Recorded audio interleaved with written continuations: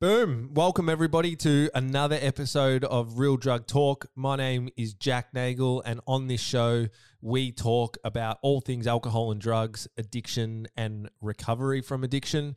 On today's show, super interesting chat, a space that I'm getting really interested in, or stories that I'm particularly getting really interested in because I think it's so different to how society perceives addiction and how alcohol and drugs and mental health plays out for particular people. And that is kind of talking to people that have experience with commercial success or a professional career that might not stereotypically fit the mold of, you know, what you would see in the movies and the TV as someone that struggles with addiction. So we've got one of those conversations today on today's show, and his name is Mick Taylor. It was a great chat, just hearing everything that he did in his life and how he lost it all. So I hope you enjoy the show. Before we jump in, if you or a loved one is struggling with addictive patterns or addiction at all, please reach out. We run a treatment program called Connection-Based Living, and we help people to get recovery without going to rehab.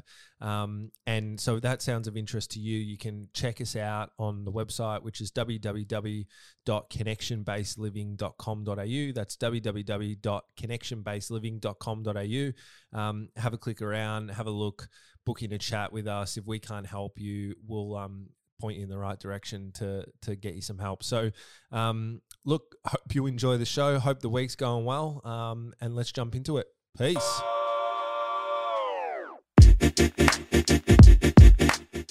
Boom. Welcome back, everybody, to another episode of Real Drug Talk. Now, this has been some time in the making, and yeah, I'm pumped to have this interview today because I think we try and get a range of different people's stories, but personally, I've found when interviewing people and talking to people on the podcast, because of the shame and stigma associated to addiction and mental health, it is harder to get people that have had for a lack of a better way, like a commercially successful background or people that are still operating in professional circles.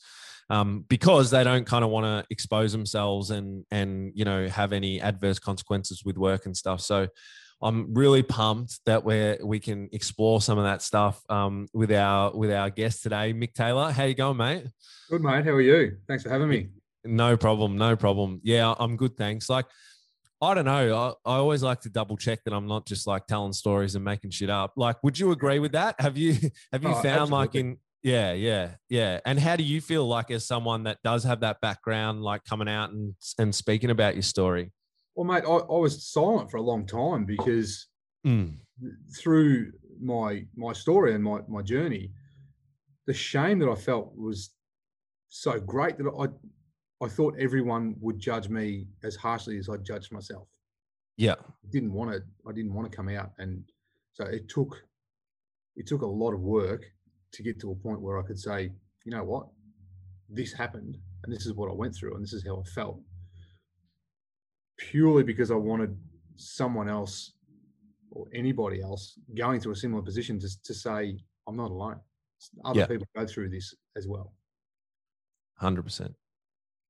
And it's not to sow the seed, because it's kind of funny with mental health and addiction stuff, people can have completely different external lives and not that this is all we're talking about, but just an easy way to categorize it, but come from different socio-economic backgrounds and stuff, but really relate on, an emotional and intellectual level and the issues and problems that come with it. But then as well, I also find that, there is that element when someone hears the story of someone else that is very, very identical in their life circumstances, it's so powerful to just help them have a shift. Did you have any, what helped you to kind of get to this point where you turned it all around? I know I'm kind of starting backwards here, but did you hear someone else's story that had similar life circumstances to you, or was it just naturally? For me, it was my wife. she basically had enough of me sitting in the corner sucking my thumb, not having the courage to deal with life. Yeah. You know, we had, at the time, we had 3 kids. We've now got 4, but you know, there was a whole responsibility around providing for my family that I tried to avoid everything. I didn't want to face the world, and it was just, I was in such a dark place that I didn't think there was a way out. And just, she jumped on me when I was in bed one day, and I, you know, wanted to pull the covers over my head and not get up that day. And she's just like, for fuck's sake, like, this is not as anywhere near as bad as what you're telling yourself it is. There's people that love you and that rely on you. You need to fucking fix this. You can do it. It's not that bad. Which, in my own mind, you know, you plant an idea in your mind and it festers, and you think, when you focus on it, it grows, and it's, you know, 9 times out of 10, it's much, much worse than what it actually is. Yeah. Because of the scenario and the picture you paint in your own mind. And yeah, for me, it was, you know, when my wife, like, it was just like, for fuck's sake. And that was like a light bulb moment, that if I don't do something, I've lost everything but my family. If I don't fix this now, or get up and take a step in the direction of fixing this, I'll lose my family as well. And then I have lost everything. Interesting. Very interesting. So in saying that, I'm keen to jump into it then. Like, do you want to give us your backstory? I always say to people, give us the 3 to 5 minute snapshot version, and then we can kind of span from there. But yeah, tell us a little bit about the backstory. So I was working in an engineering business, and I was a national sales manager. And in the time I was there, we'd grown the business 300% in about 3 years. Wow. So some really good results. And it was an old company. There was 4 directors, and I went to the directors and asked for a bit of equity in the business. I didn't want a lot, you know, 5, 10%, whatever. I'll buy in over time. I just didn't want to be working for someone else and providing them with an amazing lifestyle when I wanted to, you know, give that to my family and share in that, and be a business owner as well. So I went to the business owners and said, I want some equity. You've seen what I've been able to do with the team that we've built and grow the business. I want some of it. I don't want a lot, but just give me a piece of the pie. So the 2 older directors were all for it. They were like, yep, 100%. Like, this is, the business is doing well with you in it, so we want to keep that going. And the 2 younger guys, they were enjoying nice cars and the gold teeth. the gold teeth, Ducatis, and, you know, all that. They said no. They obviously didn't want to share it. So on that no, it was like, well, I can't stay here. I've got to go. And I didn't really know what I was going to do, but I knew I'm not going to be in this business because it's not going to grow my future. So I resigned, and I actually started up in competition with them. So in the same industry, and competing against them. And I started from home. So I really, it's like let's say the definition of an entrepreneur is someone who jumps off a cliff and builds an airplane on the way down. Yeah. I jumped off the cliff and ended up building an airplane.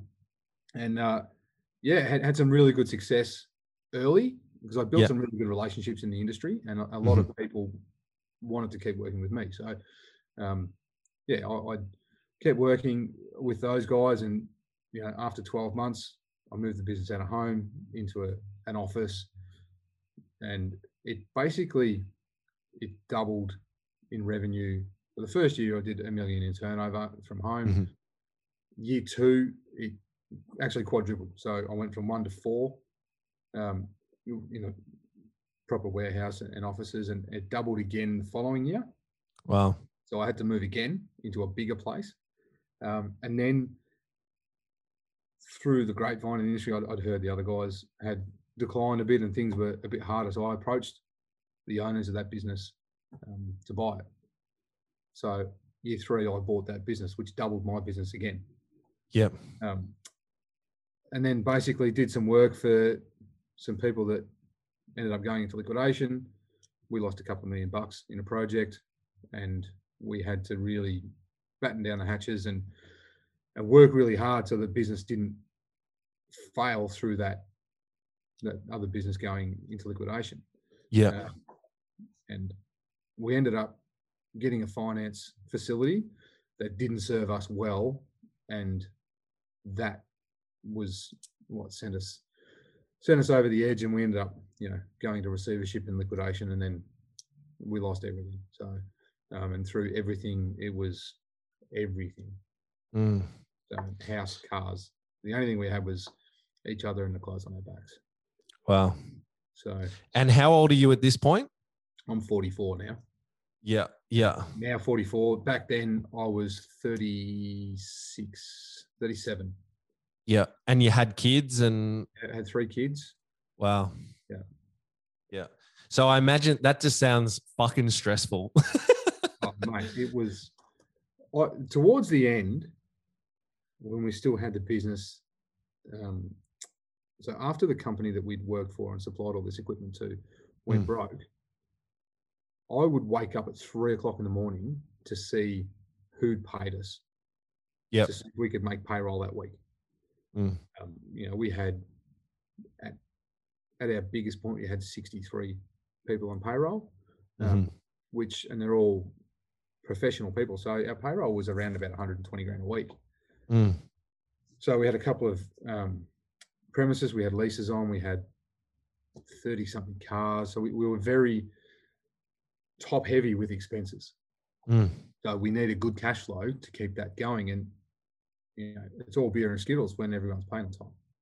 Yeah. But when someone doesn't pay, then where are we getting that money from to make up the shortfall? So the rapid growth in business, I was out of my depth. I was so far out of my depth and learning every day on how do I run a business this size? What do I need to do? So a lot of the times we'd be putting people in roles and they'd be the wrong people, but we just needed a bum in a seat. So put the bum in the seat, they'd make mistakes. And it all comes back to responsibility on me for not putting the right people in those roles. So putting someone in a role and expecting them to perform at the level they should, that comes back to me employing the wrong people. Yeah. Not saying we employed idiots or anything like that. It was, I just didn't have the time or the resources to put the effort that was required into getting the right people in those jobs. Early on we did, but as we were growing, so like we were doubling every year in size. Yeah. It was just, we just need more people. So, and that along with wrong finance structure, just. And that's one of the things they say about business, isn't it? That like, all I've heard friends that have done, things with businesses and stuff, is that they say, like, of course, on a level, you always want to grow, but sometimes you can grow too fast and, you kind of bust at the seams because you can't keep up with yourself in a way. Correct. And most businesses go broke, not from no work, from too much work and not being able to deliver it effectively, or, the quality drops, or, you get delays because you just can't handle the workload. There'd be days, I remember when after we moved into the bigger premises, we got a really good job that it set us up financially for a really good growth. And it was 4 days I didn't go home. I stayed at work night and day. And it's fucking insane. I'd have an hour power nap in my office on the floor, and then I'd be back out in the workshop, because we had such a lot of work to get out the door that I didn't want to push my staff to do the same hours I was doing. Well, it's illegal, but but wanted to make sure that they were all safe and they were doing productive shifts. But I didn't hold myself to the same standard. I was like, I didn't respect myself enough. You need a rest. You've got a family to see. I just get it done. Get it done. And shortly after that stint, I had a stint in hospital because my heart stopped. Wow. I died. Wow. So, and that was through I lived on no-dose, Corona, and Red Bull for 2 weeks. Didn't eat much. I just, yeah. And for people listening, Corona's the beer, not the virus. That's right. Talk about backflips for a company, you know, people not drinking their beer because anyway, it's another story.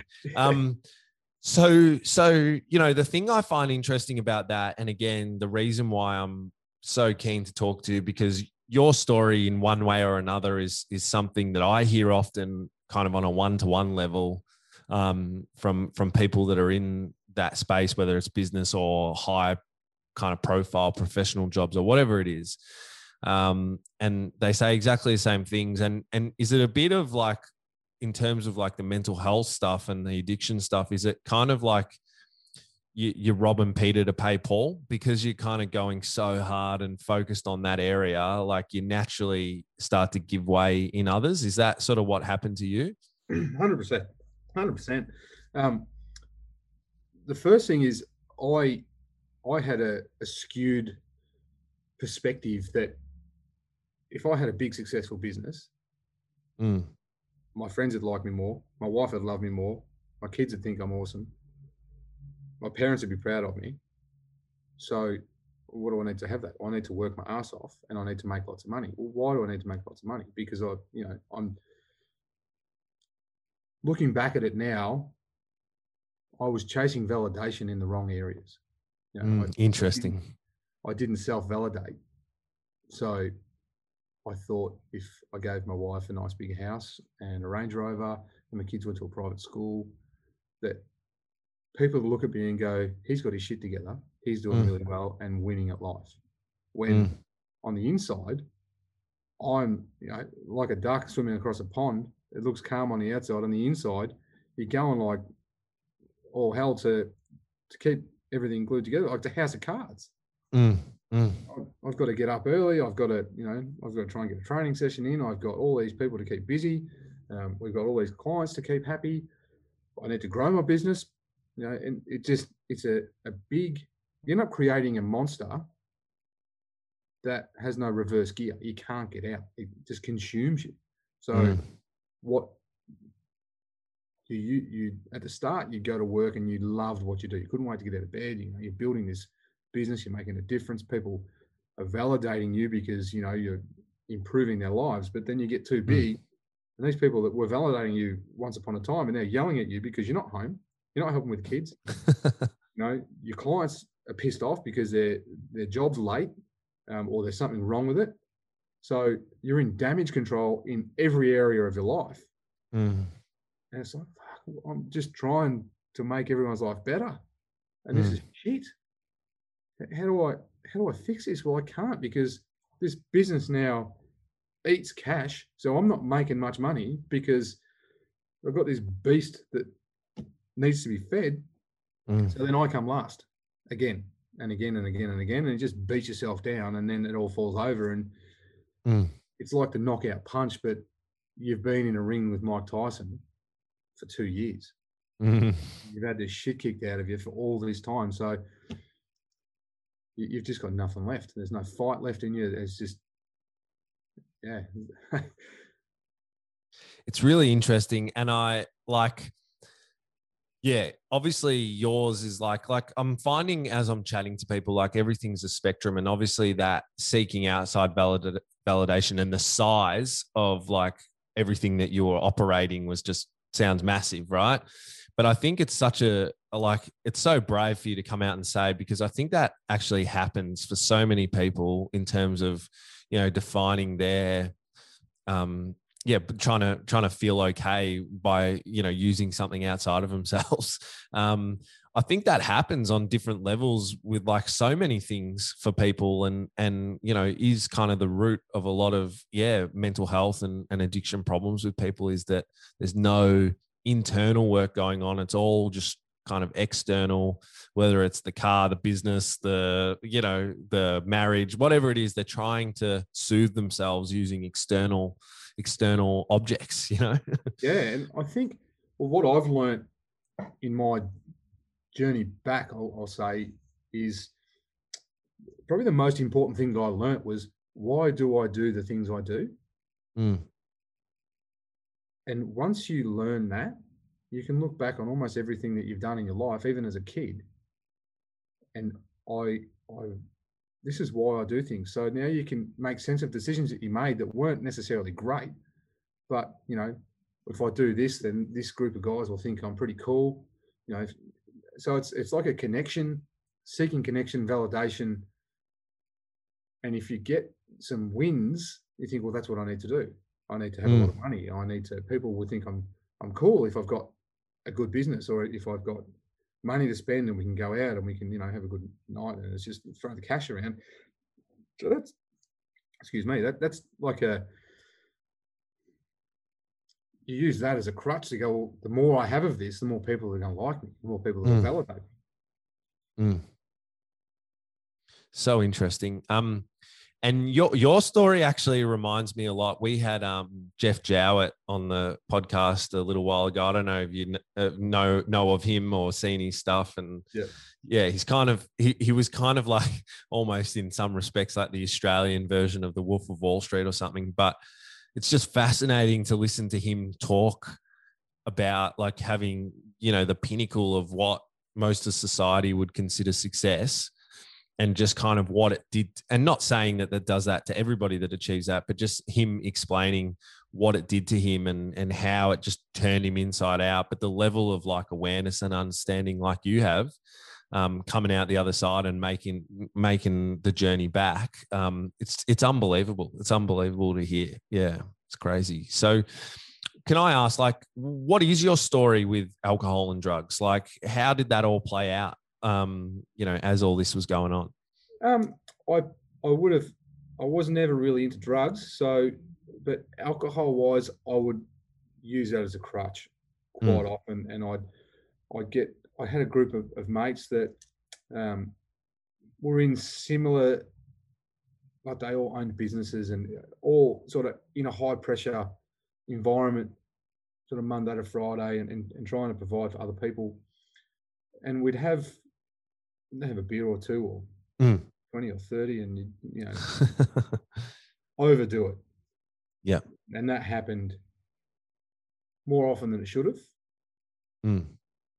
But it was like, well, I'm working so much, I'm under so much pressure, I'm not releasing that pressure in a healthy way through training or sport, or not blowing off the steam. So you've built up this big head of pressure and you haven't released it in a healthy way.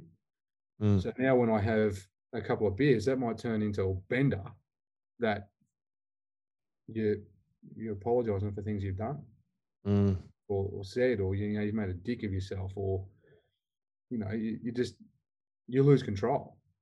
Yeah 100%. So that's sort of as much as I've experienced with that, but not on the level of probably a lot of guys you've had on your show, but fortunate enough to be able to not control it, but rein it in and understand, well, I shouldn't have done that. So, it wasn't a weekly or a monthly event. It was, they happened more than they should have, but there weren't a lot of them. Yeah. So interesting. But I think that's the thing, that's the paradigm that we're trying to shift with this show and these conversations, is that, classically people think about addiction or problems with mental health or substances or whatever it is as like something that is like a daily thing or a weekly thing. And, it's, you're sleeping on the park bench, but it's not actually that. Like, I have so many guys that come into our office that just feel completely fucked. They want some shifts to happen. They might have blow-ups once a month in their life. But, they actually still identify with the whole like kind of addictive process and the whole like mental health process, because that's actually what's happening in their life. And it's almost like society needs to kind of have a bit of a paradigm shift with it all, because there's so many people that, we could help before they bottom completely out or, interrupt that trajectory that they're on, Is that how you felt when you started to change it up? 100%. And the biggest thing for me was having an awareness of, when day to day, you're under so much pressure to be a dad, a husband, a boss, a friend, a coach, or whatever you're doing in your life, that it doesn't go away. So when you have a drink or have a bender, you feel good, and none of that shit matters. So it's like an escape. So having an awareness of, okay, I can get that escape and that peace through meditation or training or yoga, or get on your motorbike or get on your push bike and go for a ride and blow yourself physically and get in that flow state, and understanding, having an awareness around that really helped me. Okay, I have a very addictive personality as well. So when I start something, it's 150% until I'm the best at it. Yeah. Like I'm relentless in that, and obsessive in that pursuit of whatever it is I'm doing. I raced dirt bikes when I was a teenager. Before that, I was a national level swimmer. And then in my early 20s, I started doing triathlons. Within 18 months of starting triathlons, I was racing overseas in world championships. So it's obsessive with how I did things, but I didn't understand how I actually worked, and how my mind worked, and needing to be in the flow states to get your rest and your recuperation, and not having 400 beers to get that same mental break. Yeah. I suppose. Yeah. 100%. So I think, what you're talking about is just experiences that happen to so many people. And again, I'm just rapt that, you've got the courage and you're stepping into this space to come out and talk about it, because I think it's going to help a lot of people, because it's something that I work with, people like yourself that are in these situations, but that wasn't my story. My story was I was younger and all that sort of stuff. So it's just, it's very cool to hear you talk about it. Can I ask, what was your lowest point? And can you take us back to that and maybe, just explain what was going on? What was it like when you sort of lost everything and you had, you're just looking at your family and you only had the clothes on your back and each other and all that stuff? The hardest thing was, I remember sitting at my desk thinking, I have to go home and tell my wife that I've just lost her dream house. How do I tell her that? Yeah. And I just did not know how. Yeah. I didn't. My kids loved that. The property we had, it had an amazing backyard. There was a water slide into the pool. It was Disneyland. Oh, mate. The guys that we bought the house off spent $800,000 on the backyard. They had too much money. They just put a 35-meter water slide into this pool. And it looked like we were in Bali, like a big Bali hut kitchen. There was a playground, but there was a commercial playground for kids in the backyard. It was an epic property. And we'd have people there every weekend, entertaining all the time. Yeah. So it was that was our life, and now it's gone. How do I tell her that the house is going to be auctioned? We've lost it. The only thing we got to keep was the car that we didn't own. And now I've got to find $1,600 a month to pay for this fucking heap of shit Range Rover that I don't actually want anymore because I can't afford it. I've got and it's worth less than half of what I bought it for. It's less than that. Yeah. But that at the time was, if I buy a Range Rover, she'll love me more. I'm providing a better lifestyle for her, but that's not the case. Could have been happy with a Gemini. Yeah. But this is my skewed perception on reality that I need to be buying my validation It's not the case at all. So yeah, probably the hardest point was feeling a complete failure, that I've got to go home and tell her that we have to move out of this house.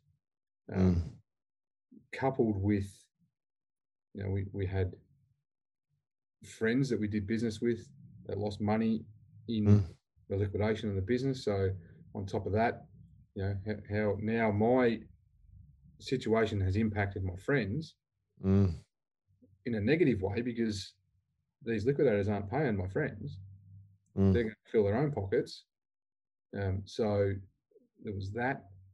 And I got to a point where I actually thought the world would be a better place if I wasn't here, because I'd caused so much humiliation and shame and embarrassment to my parents. And, he was flying there. Look at him. He's fucked. His business is gone. I felt like I'd done something really, really bad. So dealing with that, and then, the suicidal thoughts come. Or maybe I should. You'd be driving somewhere and you'd be on the freeway and you'd see a truck coming the other way, and like the thought would enter your mind, maybe I could just veer into the other side of the road and all the pain will stop. Interesting. So that low point of a wandering mind to how do I get out of this situation, which I never really had much tolerance for suicide, because I didn't understand it. And going through that and coming out the other side of it, understanding that people who take their own lives don't want to die. They just want the pain to stop. Yeah. My perception of it anyway. So having lost some friends to it, and understanding it's not, I don't want to not be here. I don't want to be here in this position. But how do I change my position? How do I fix that? How do I make that better, so then I can contribute to my family, to society in a positive way? Yeah. Not feel like I've just let everyone down and be full of shame. It's very powerful when you explain it like that, and just how it plays out. Again, I know I keep saying it, but you even hear stories like that, how you explained it, but I just feel like you don't hear too many, like business people that, because it happens a lot, like to people where they lose everything or a lot. And, this is how mental health plays out for a lot of people. And what the funny thing is did you know, like, so at that age, did you say you were 37? Yeah, I was about 37. Yeah. Yeah. So with those events that you just explained, and that, losing everything and then having the suicide thoughts pop into your head. And I imagine that before that, you probably were feeling depressed and low during those times, but you'd never had any history of suicide or anything like that. That actually brings you into the highest risk category, like in the world of people to commit suicide, is males between the age, I think it's like 35 to kind of 50, no prior history to suicide. It's just, there's big risk factors because life events happen, and there's something like within the male kind of psychology at that age. And, it's just, it's incredible. It's incredible. So how did you pull yourself out of that mind frame? Because that's the thing that people don't understand. Like, when you're in that mind frame, because I've been there as well, it's like, it's not necessarily like it's kind of like having the horse blinkers on. You're just in a dark place and you sort of can't see a way out, So how did you snap out of it? Well, for me, it was, I'll say, they may not be the best words for it, I'll say a moment of weakness in my own thoughts, where I've always tried to be a good example to my kids about being a good human. And I didn't want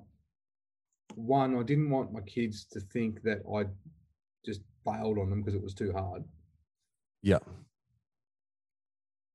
And two, I didn't want them to have that as an example of how you deal with hard times.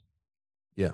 It's shit. I'm very lucky that I've got an amazing wife who was 100% truthful with me when she absolutely needed to be. When she could have just given me a hug and said it's okay, everything will be okay. But you know what?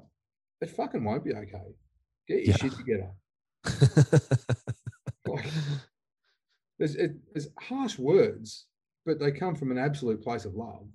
That this person that you are becoming is not the man that I married. It's not the man that I want to grow old with. And it's not the man that I want to be the father of my kids. So fucking step up and be the man that you can be, the man that you were, and build on that. Don't just fall away and throw it all in the air because one bad thing happened. One of my good mates he puts everything back into sporting analogies. And he's like, you know what? It's like a game of footy. You just lost that quarter. Yeah. You don't fucking give up because you lost the first quarter. Regroup, work on the things you need to work on, get back out on the ground. Yeah. That's and it makes sense. It's just one incident. It doesn't define you. And I think that was the biggest problem, that I let that failure define me. So I attached my self-worth to the failure of that business when I made some decisions that caused that business to fail, but that is not me. So you're not the business. You're not the thing. Correct. You're Mick. You're not the business. Correct. Yeah. Yeah. And having that thought that I need to be this example of just show some tenacity and get up. The bell's not gone. Get up. You're on the canvas. Get up. Keep swinging. So to have that probably drive from a family to show them, you get knocked down, but when you get knocked down, get up, regroup, learn what you need to learn, ditch what you need to ditch, and go again. And keep getting better. Don't, everyone makes mistakes, but when you repeat those mistakes, they become choices. So don't turn a mistake into a choice.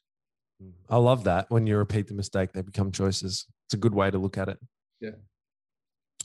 So I want to know, like, just swinging back a little bit, because I love how you've talked about, that that was probably the initial mistake that you were making was you were defining yourself by your business and your money and trying to get your self-worth that way. And you said the hardest point was when you had to go home and tell your wife, that you'd lost the dream home and all that stuff.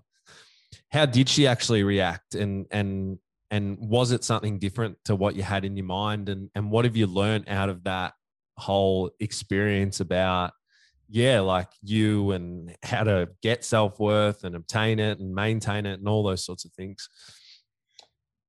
So look, she's a trooper, and she's not motivated by material things whatsoever. What she wants is a secure place for her family to live, whether that's a one-bedroom apartment, whatever, somewhere that we can be warm and dry and eat and have families together. Whether it's a small place or a mansion is irrelevant. So she was really good in, okay, this is a situation. Like there were tears because, of course, we worked so hard to get to where we were, but it's not like, okay, well now this is all gone. I'm gone. That wasn't her. So I was really fortunate that she stuck around. And that was what was important to me at the time was, okay, well, all this stuff is going to go. What's important is that we stay together as a family and fight this fight together. And then in and out of my moments of weakness, she would support me through, when you need to lift up, she'll lift me up. When I need a slap, she'll give me a slap. So having that and moving forward with that probably made it a lot easier, because I know a lot of people go through business failure, and I saw this firsthand and experienced it, because if she wasn't the woman that she is, she would have left because I put her through fucking absolute hell. Mm. I sat back once I got back in control and working on myself and got some awareness. And I said to her, we went through some relationship counseling and coaching, and that really cemented us to get and got us back to a really good position where we communicated well with each other. We dealt with all the water that was under the bridge through the fallout of losing the business and losing things, and dealt with resentment here and there. But that's a big one, isn't it? Like, people don't realize. It's funny when people come through our treatment program and stuff, it's one of the first things that we help them with is like resentment to clear, because it just has such a big impact on relationships and communication and ongoing problems. Absolutely. Yeah. And it comes back to, if I use myself as an example, having a skewed reality or perception on reality that I'm giving you all this stuff. You've got an amazing life. You should be fucking grateful. Yeah. What? But they don't want it. That's right. So they're not going to give you the reaction you want. So then, resentment from me, and then there's resentment from her that, I just want you to be home. You don't help me with the kids. You don't I'm working. I'm trying to do this and that and run the kids, but you're always at work. So there's resentment there, and that just builds up and up and up. But we were fortunate that we got through that, and it brought us closer together. Which I think part of the reason for me wanting to start Invisible Wingman was catching that early. There's a lot of people who can help you rebuild and restructure your business and keep going. But if you don't fix the underlying problem of yourself and why you do things, and are you seeking validation by building that business and letting your ego drive you, or are your intentions and is your mission genuine in that you're actually recontributing and living your purpose? If you don't address that, the business will end up in the same place that it was before. So putting a focus on the business owner and their mental state and helping them get into a position that they're aware of their thoughts and why they do things, and when they have thoughts that could lead them to make a bad decision, having an awareness of I won't react to that, I'll respond, and putting space between a thought and an action or words to help them rebuild with purpose, I think is what's important to me, because I don't necessarily think that people need to go to the depth of I'm going to drive into the truck that's coming the other way, or this is the only way out. Could not agree more. And I think that's, for me, again, it's something, and again, why I love having this conversation with you and hearing your stories. That's something that I want to help to change in the addiction space and the mental health space. And, as you said, like in the more even practical spaces, if it's like helping someone recover their business and whatever it is, like a lot of our services are built for when you're like completely fucked. Yeah. And there's not much to help you kind of shift the paradigm and catch it early so that you don't end up in that space, where you have lost everything. Yeah. Yeah. And I couldn't agree more. Like I think a lot of it stems from our education system with our kids too. There's so much pressure on kids to be something external to themselves, whether it be, an athlete or a doctor or an engineer, or like you define yourself by what you do, not who you are. And the kids are taught that in school, that what are you going to be when you grow up? I want to be happy. I want to do something I'm passionate about that can actually add value to the world. I may be an engineer or a doctor or whatever, but that's how I make money and support my life. It's not who I am. Yeah.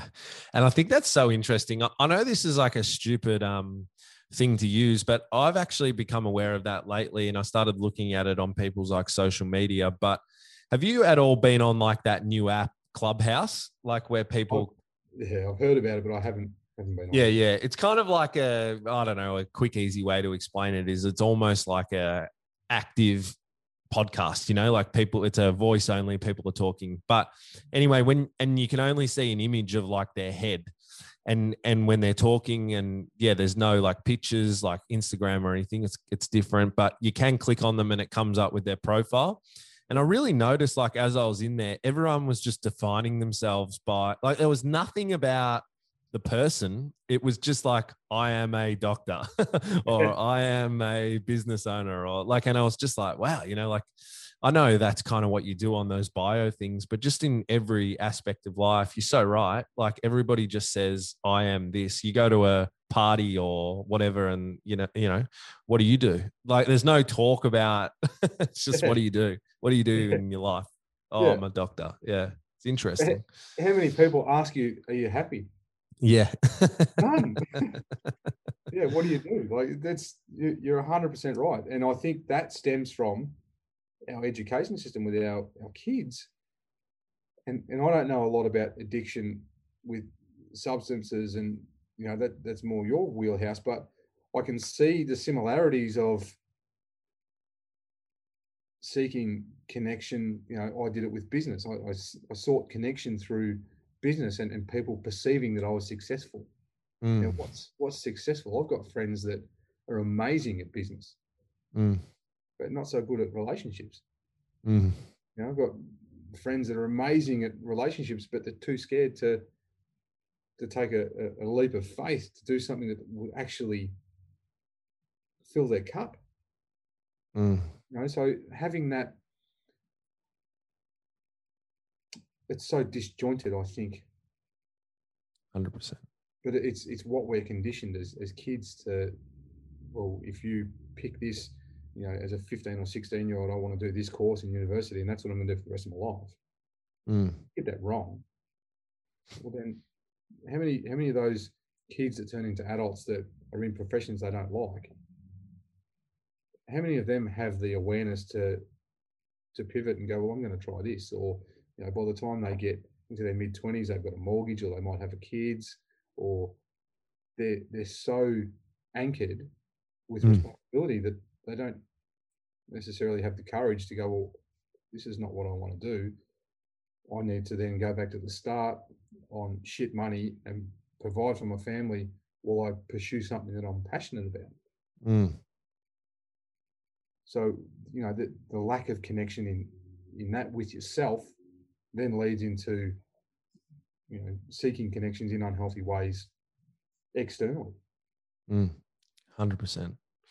So, tell us a little bit about the Invisible Wingman, and obviously it's off the back of everything that you've just been saying with your personal experience and your story of, coming through that experience and how you fought off mental health and all that sort of stuff. But like what are you seeking to do with this, with the Invisible Wingman and the podcast and everything that you're doing? So Invisible Wingman, that's been born out of my own adversity.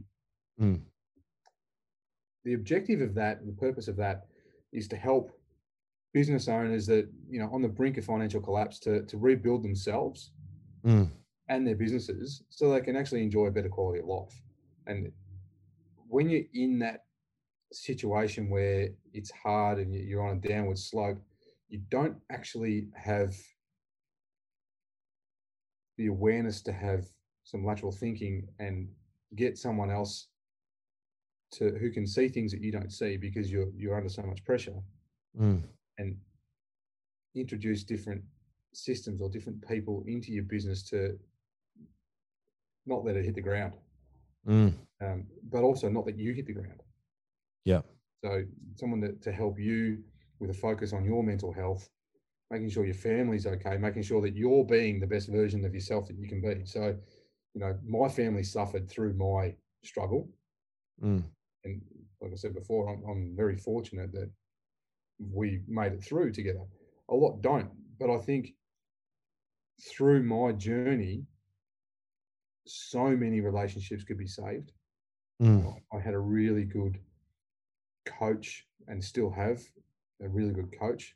If I can give him a plug, it's Michael Laurier from Forging Excalibur, and he helped me position myself with the way I thought about things, so that I was always working on being the best version of myself, which means I come first. My relationship, my marriage comes second. My kids come third, because once you have everything in those orders, you fill your cup together, you and your wife or husband or whatever, fill each other's cup, and then you can be the best parents you can be, and you can be the best business owners, or whatever you do in your life. You're more effective because the system that you guys have got works, and it's a more supportive environment. So you don't have those moments of resentment because you're doing things that you think they want, and in actual fact that it's not what they want. So yeah, Invisible Wingman, to bring all that together to help people just enjoy their life. And we start businesses so we can have a better quality of life and we can have more freedom and more time. But 90% of the time, the people who start businesses end up becoming slaves to them. They have no time. They usually pay themselves last, so they have little money, which makes home hard because the kids need clothes, they need food, they need stuff for school. All this stuff just impacts, and as a male, father, husband, business owner, all the pressure of that comes back onto us, and most of the time, we don't ask for help. We just take it on, shut our mouths, and just fucking work harder. And we sacrifice ourselves, and we get to a point where we just break down. We can't do it anymore, and everything falls apart. And it doesn't need to be that hard. So yeah, that's basically Invisible Wingman. Is that we put together a podcast to give it some awareness and get it out there into the community that this actually exists. And for the podcast, it's not going to be just business owners that have come through adversity and rebuilt themselves in their lives. It's going to be athletes and people who have just faced some adversity in some way and taken a positive out of that and actually improve their lives. We want to share the stories, so that everyone who's going through something difficult can have a reference point and say, I'm not alone. There is other people like me. I'm not this isolated, shameful,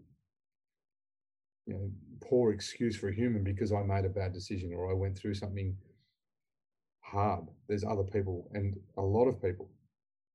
100%. And I was actually surprised how many, when I started talking about this and sharing my story, so many people that are now successful in business, they said, oh yeah, that happened to me 20 years ago, or I went through that, and I got a divorce or whatever. More than half the people that have come back to me with some feedback about how good it is have said, yeah, I went through that, or my brother did that. I know. It's like, how come no one speaks up? 100%. I kind of got goosebumps then, because it's so interesting that you say that, and I find exactly the same thing when I, talk about my story. If I go and do an event or whatever it is, or this podcast, it's just like, someone will like bail you up in the corner and they'll be like, oh yeah, me too, man. And like, it's just like unbelievable how many people go through. Like, that's what I've definitely learned. Everybody goes through some fucking shit. And it's just stupid that we have stigma around it, because if more people were talking about it, there would probably be a lot more people that would prevent crap stuff happening in their life, and they might not end up at breaking point or whatever. Couldn't agree more. It's frightening the amount of people that go through these things that think that they are all alone. Well, it's so cool to like hear your story and see what you're doing. Because it's that funny thing, even though it was like the shittest time, in your life, probably, or one of, it kind of fuels this whole new journey of purpose. And, and I personally think you're going to help a whole lot of people because, as I said, off the top of the interview, like it's just a space where the stigma is, incredibly heavy, the two things that we don't like to talk about, like when we're having like problems with mental health or drugs and alcohol, whatever it is, and money, you know what I mean? People never talk about what's going wrong with money. Oh, mate, but how many times I know it's happened for me on more times than I can count on all the fingers I've got. How many times you're looking for $2 to put fuel in your car to get to work, or to go and buy a can of tuna or some noodles to have something to eat because I've spent the money to feed my kids, or I've got to get to this, especially after, restarting, you go from being almost numb to spending stupid money on dumb shit that you don't need. I remember when this all went south, I sat down on a couch that I'd spent $24,000 on.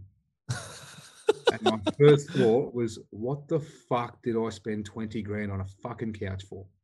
You dickhead. But you think it's never going to end. You think, oh, how good's this? Hollywood, just to get the best shit. I don't need that. Right. But then, on the way back, you're like, I need some money to put fuel in the car so I can get to this site to do a quote so I can earn some money. And the perspective, you look back and go, you're an idiot. Yeah. What do you do that for? Do you think someone's going to think you're cool because you've got a $20,000 couch? You dickhead. And the ironic thing is that when you're back, like most people actually think you're a wank. No offense. Most people actually probably think you're a wanker for buying $24,000 couch, But I get it because I have that same. I have that same. I think I'm a wanker for buying a $20,000 couch. It's such a funny thing, and and that's why it's so cool that you're doing what you're doing because really, like when you have moments like that, I definitely had my own moment like that coming through recovery and stuff, is that, when it all comes down to it and you really assess what's important in life, there's not a lot of things, it's pretty much your own health and, if you got them, like your family and the people you love. And that's it, it's just like, it's just crazy. As long as you got enough food to not be hungry and all that, like it's all good. And people chuff at that. But when you really fuck things up, you realize that that's all there really is, and a good friend of mine, his wife says all the time, when I've got a full cupboard and full fridge of food and we've all got clothes that fit and we're warm and we're dry, I feel rich. Yep. And these guys do well for themselves, but she's got a very good perspective and she's very grounded. So, coming through adversity and sitting in the kitchen and going, we've got a week's worth of food in the cupboard. The kids wearing clothes that fit them, dry. How good is life?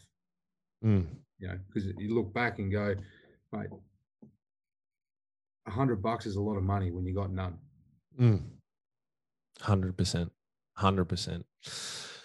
Mate, where can people find you if they're interested in what you're doing with the Invisible Wingman? They want to chat more. It's opened a couple of doors in their mind. Where can they find you?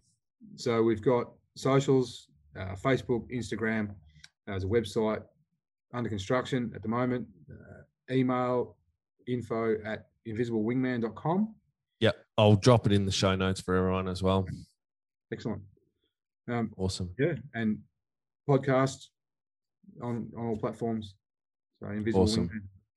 Awesome. Hey, thanks for coming on and thanks for putting yourself out there and, appreciate it and I hope it helps a lot of people. Pleasure, mate. Thanks for having me. No worries. We'll talk to you next time. Cheers. Peace, everybody. All right. That was another episode of Real Drug Talk, everybody. Hope you enjoyed it and were able to pull a few gold nuggets out of Mick's story. Again, we're putting stuff out through the podcast on Sundays and Wednesdays, so stay tuned for that. And if anybody listening out there needs some help and support, just check out www.connectionbasedliving.com.au and we can see how we help you. Until next time, peace.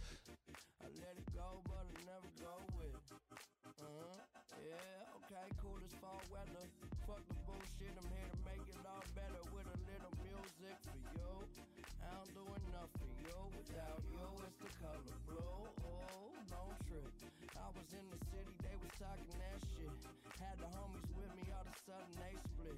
We ain't even